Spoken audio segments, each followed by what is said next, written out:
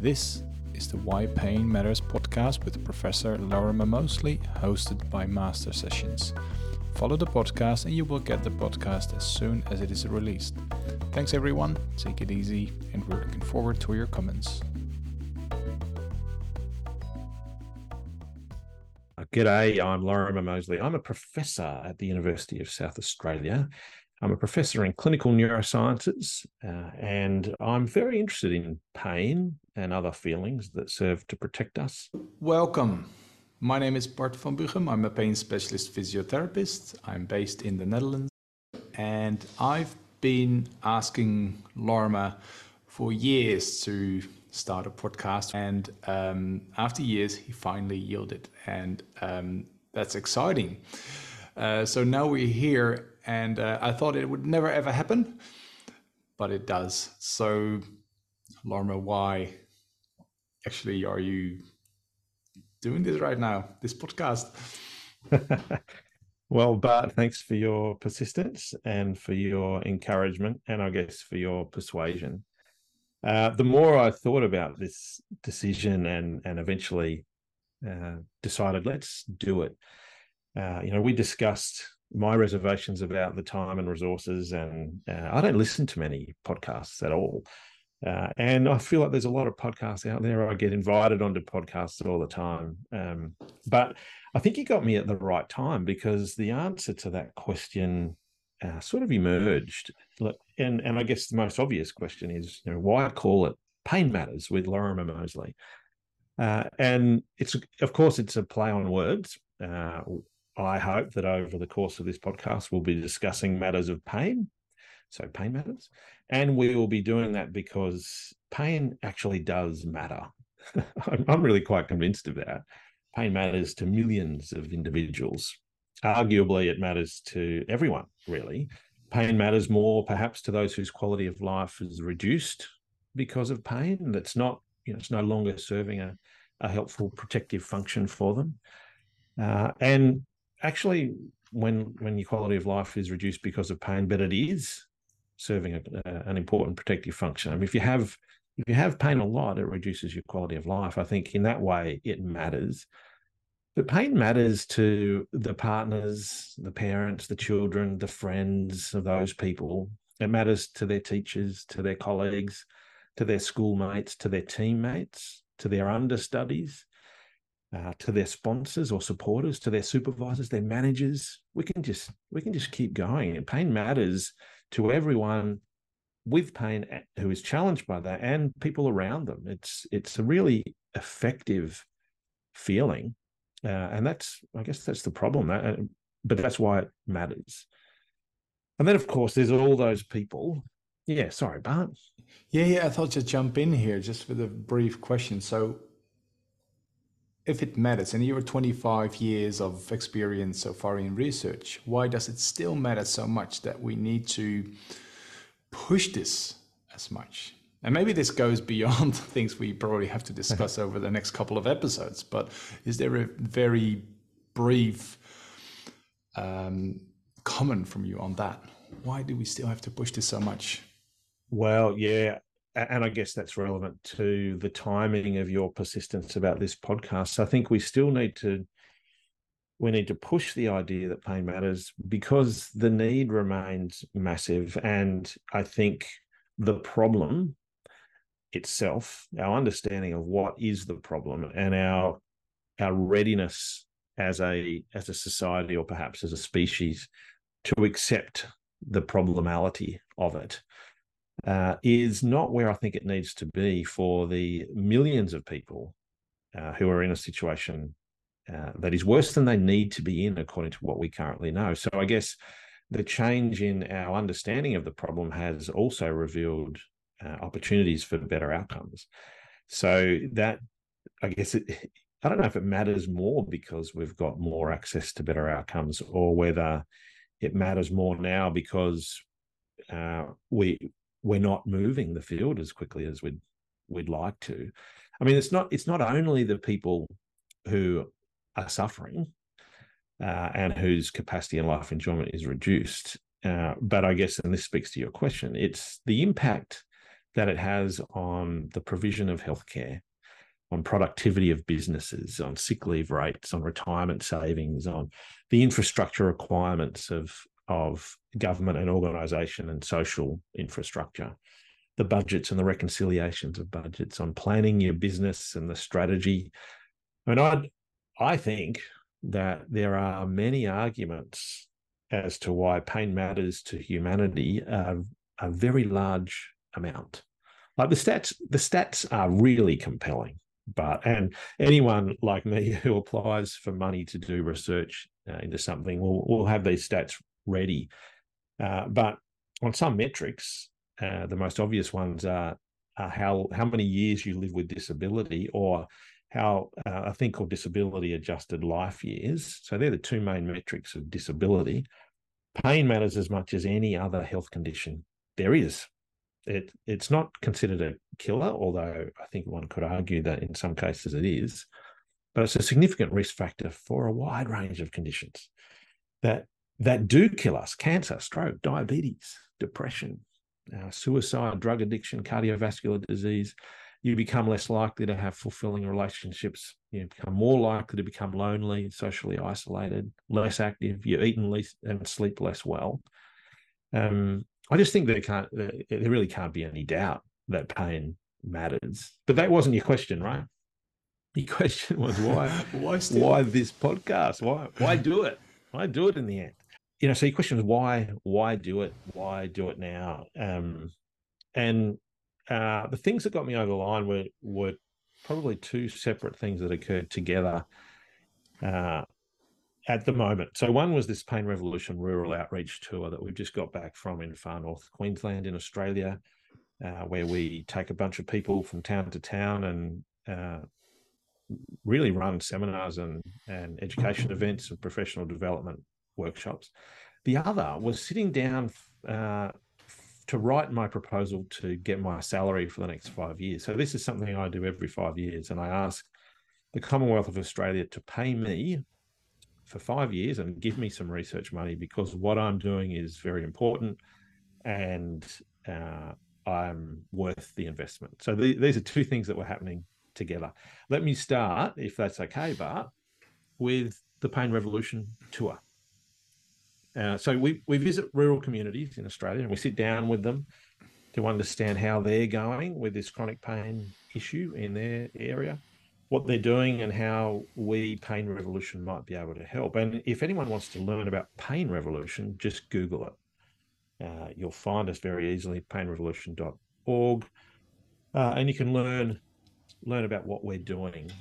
We fund scholarships for rurally based healthcare professionals to upskill and increase their knowledge and understanding around pain and prevention and management of chronic pain, and educating patients, the community, and their colleagues about pain. And then we come through on our bikes. Not all of us on bikes. We're dressed in lycra. We look like clowns, and there's a few elite athletes there, but most of us are like me, and that raises attention, getting on lycra through the rural areas of Australia with less than elite bodies. We raise money through that, and we raise awareness and all that. But the things that struck me on this tour, and they always strike me to some extent, the first is the need for better healthcare, better understanding, more effective care pathways in rural Australia, and I'm sure it's the same everywhere, is massive. Like, pain might matter, but I can't help but think it doesn't seem to matter enough.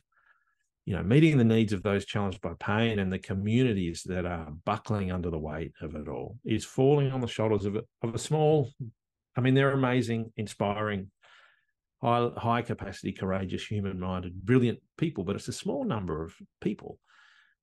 And I totally get that there's lots of challenges when it comes to health. But maybe the most obvious comparison, Bart, is the comparison between the challenge of chronic pain and that of depression and anxiety. If we just take depression, and in terms of lost productivity and compensation of sick leave and care delivery, chronic pain well exceeds the impact of depression and anxiety. and the prevalences are quite similar. The disability burden is quite similar. The cost is greater for chronic pain. But at least in Australia, and just think about this stat in Australia, in terms of government and philanthropic funding to deliver best care to people challenged by chronic pain, it gets less than 1% of the funding that depression alone gets. Feels to me like we don't have that balance right. And that was really obvious to me on the tour. We absolutely have to deliver care to people to prevent and overcome mental health challenges, absolutely. But for some reason, and I think it becomes more and more clear what those reasons are, chronic pain just does not get the support. So these people slip between the cracks and they disconnect from society and from healthcare, at least in this country. The other thing, I mentioned two things about the tour. The other thing is that what Pain Revolution is doing, in my view, it's excellent. I really do think it's excellent. And we have people in communities translating research gobbledygook into bite-sized chunks. And our data suggests we are enabling and empowering people to move towards a better life. And we're supporting the healthcare professionals who are driving that change. So I guess one reason that what we're doing is good, in my view, is that we are flying the flag. We are clearly saying, to us, pain matters. We exist. We are a thing because pain matters. So the tour really reminds me of it. And so why Pain Matters with Lorimer Moseley, I guess the second half of it was almost to say, look, for Lorimer Moseley, yep, pain matters to him. That's where it came from. Yeah. But I mentioned a second trigger, which is this idea of going for my salary. I'm effectively applying for my job. And whenever you apply for research money, it's an enjoyable process, I think, and it's a real challenge, but it requires some serious mental agility, creativity, robust thinking, humble peer review, discussion, brainstorming. I mean, clear communication, honesty. I love all that stuff. But what's happened for me as I build it, is that you become more and more, it becomes more and more clear, at least for me, that I'm highly unlikely to be successful. I'm highly unlikely to get another 5 years of research funding. And it's not all woe is me. I mean, it's a great job. I've been extraordinarily lucky, and there are exceptional people who get these gigs. There's no duds at all. In some cases, some of the people who drop out of the system, I think I'm not fit to tie their bootlaces. But I have to be upfront here and say there is a niggle. There is a niggle at the back of my mind. And that is that I can't help but think that part of the reason pain researchers drop out of this highly competitive research system is because pain doesn't matter enough. And because in the minds of most people, scientists and research funders included, pain doesn't matter. The onus is on us, of course, to be able to tell that story, to get our messages across clearly, to rely on science and evidence to pitch. But I don't think there's another field of healthcare, at least, where researchers have to first convince the reviewer that pain is different from what you think it is. And everyone thinks they've got a very strong understanding of pain because they've had it. They know what it's like. And their worst experiences of pain have been the experiences associated with injury. And I think that association buries itself deep in the nooks and crannies of our neurons and immune cells, all the cool stuff that we're going to get to over the however much longer of Pain Matters with Lorimer Moseley podcast. But that presents a problem because it does make us all, in a sense, convinced that pain is a marker of tissue damage. And yet here I am applying for 5 years of research funding based on a fundamentally different understanding of it. So that's a challenge. So anything that I can do, I don't know what I'll do for my next gig, but whatever it is, I'm sure it will be motivated by this conviction I have deep in my belly that pain matters. And I guess actually that conviction is not so much that pain matters, but that people whose life is challenged by chronic pain matter. Those people matter.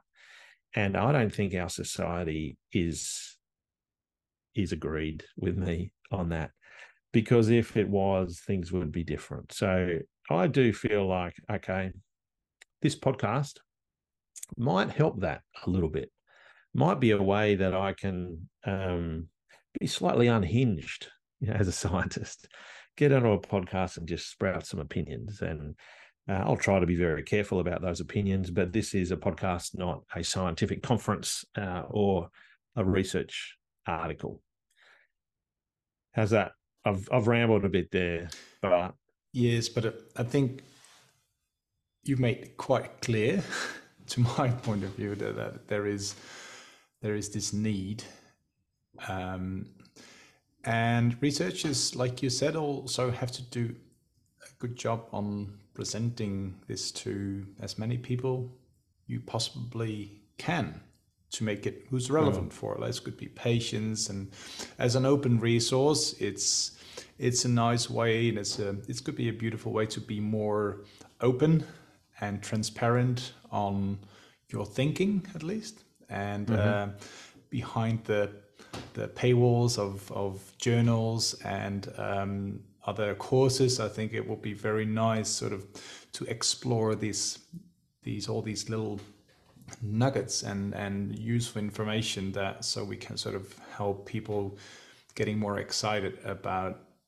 the knowledge that actually there is, and have emerged over the probably 3 decades, I would say, has been quite exciting for clinicians who've been working with pain, and people who have been experiencing pain as a lived experience, but also have a recovery experience, for example, and many people who are still seeking for help and finding contemporary, science perhaps to help them to move on, whatever that means. So yes, you got me excited, Los, to just starting this journey and see where we go. So my question, just for finishing and wrapping up this first episode, is, what should we expect now? So if there will be any structure, what do you think should be first? What will be the first thing over the next, whatever, couple episodes that we're going to try to emphasize and we're going to talk about? Well, thanks, Bart. From my perspective, I've thought about what will make this a success in my eyes, and what are the markers of success. And I'm quite resistant to the whole idea of followers and influence and all that sort of stuff. So I imagine that there will be some combination of feedback from people, use and reach, and that's all relevant. But I think the most relevant marker will be whether or not doing this adds to my life, not anyone else's. I hope that doesn't sound harsh, but I think that for me, that's the metric of choice. And as I thought about that, I thought, well, for my own journey, I wonder if that's an overused word now, journey, but my own story, that probably is too.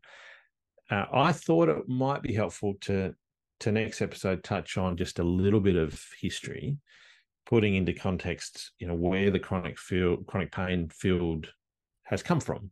And I'll start from my first exposure to it, which I think was in the late 1980s, when I was a high school student, and I did some work experience as a physiotherapist. And ironically, I came away from that very convinced I did not want to be a physio, but here I am as a physiotherapist.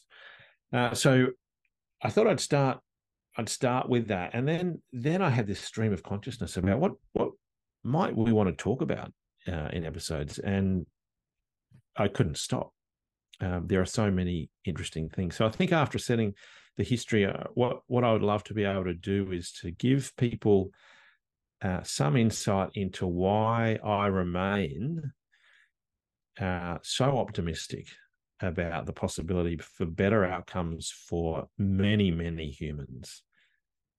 The evidence behind that, what drives me to make decisions about whether it's worth investing in things like Pain Matters with Lorimer Moseley podcast, for example. And then maybe slowly start ticking some of these things off. If we end up getting requests, great. But I want to start there, the context, and then move from there into why do I think pain education matters? And there's been so many developments in the pain education field in the last 6 or 7 years that maybe we'll start there. But who knows? We may not go to plan. We'll figure out. We will figure it out. I'm for sure. All right. I think I enjoyed this first session. I hope listeners will enjoy it as well and hang in with us. And we're trying to do regular sessions. We're not sure how many we will do on what average per month it will be, but it will be likely be once or twice a month, and we'll keep you updated about that. But the more we do, how more excited we get, the more we're probably going to record. It will be bite-sized, like 20-minute like today, so I think it will only take a bit of your time, just enough to get your mind excited about this and have a bit of think. So please join us. Leave us a note. We'll let you know in the show notes how to do that. Just please go there and have a look. So thank you, Loz, for this first session. I enjoy that. And thanks for having me, Bart. Thanks for convincing me. I hope I don't end up regretting it. No, we will figure it out. We have to figure it out. I'm sure we will enjoy this for ourselves because we love talking about this stuff, and we know why we're doing this. So thanks, and see you next time. Yeah, thanks, Bart. Ciao. Ciao.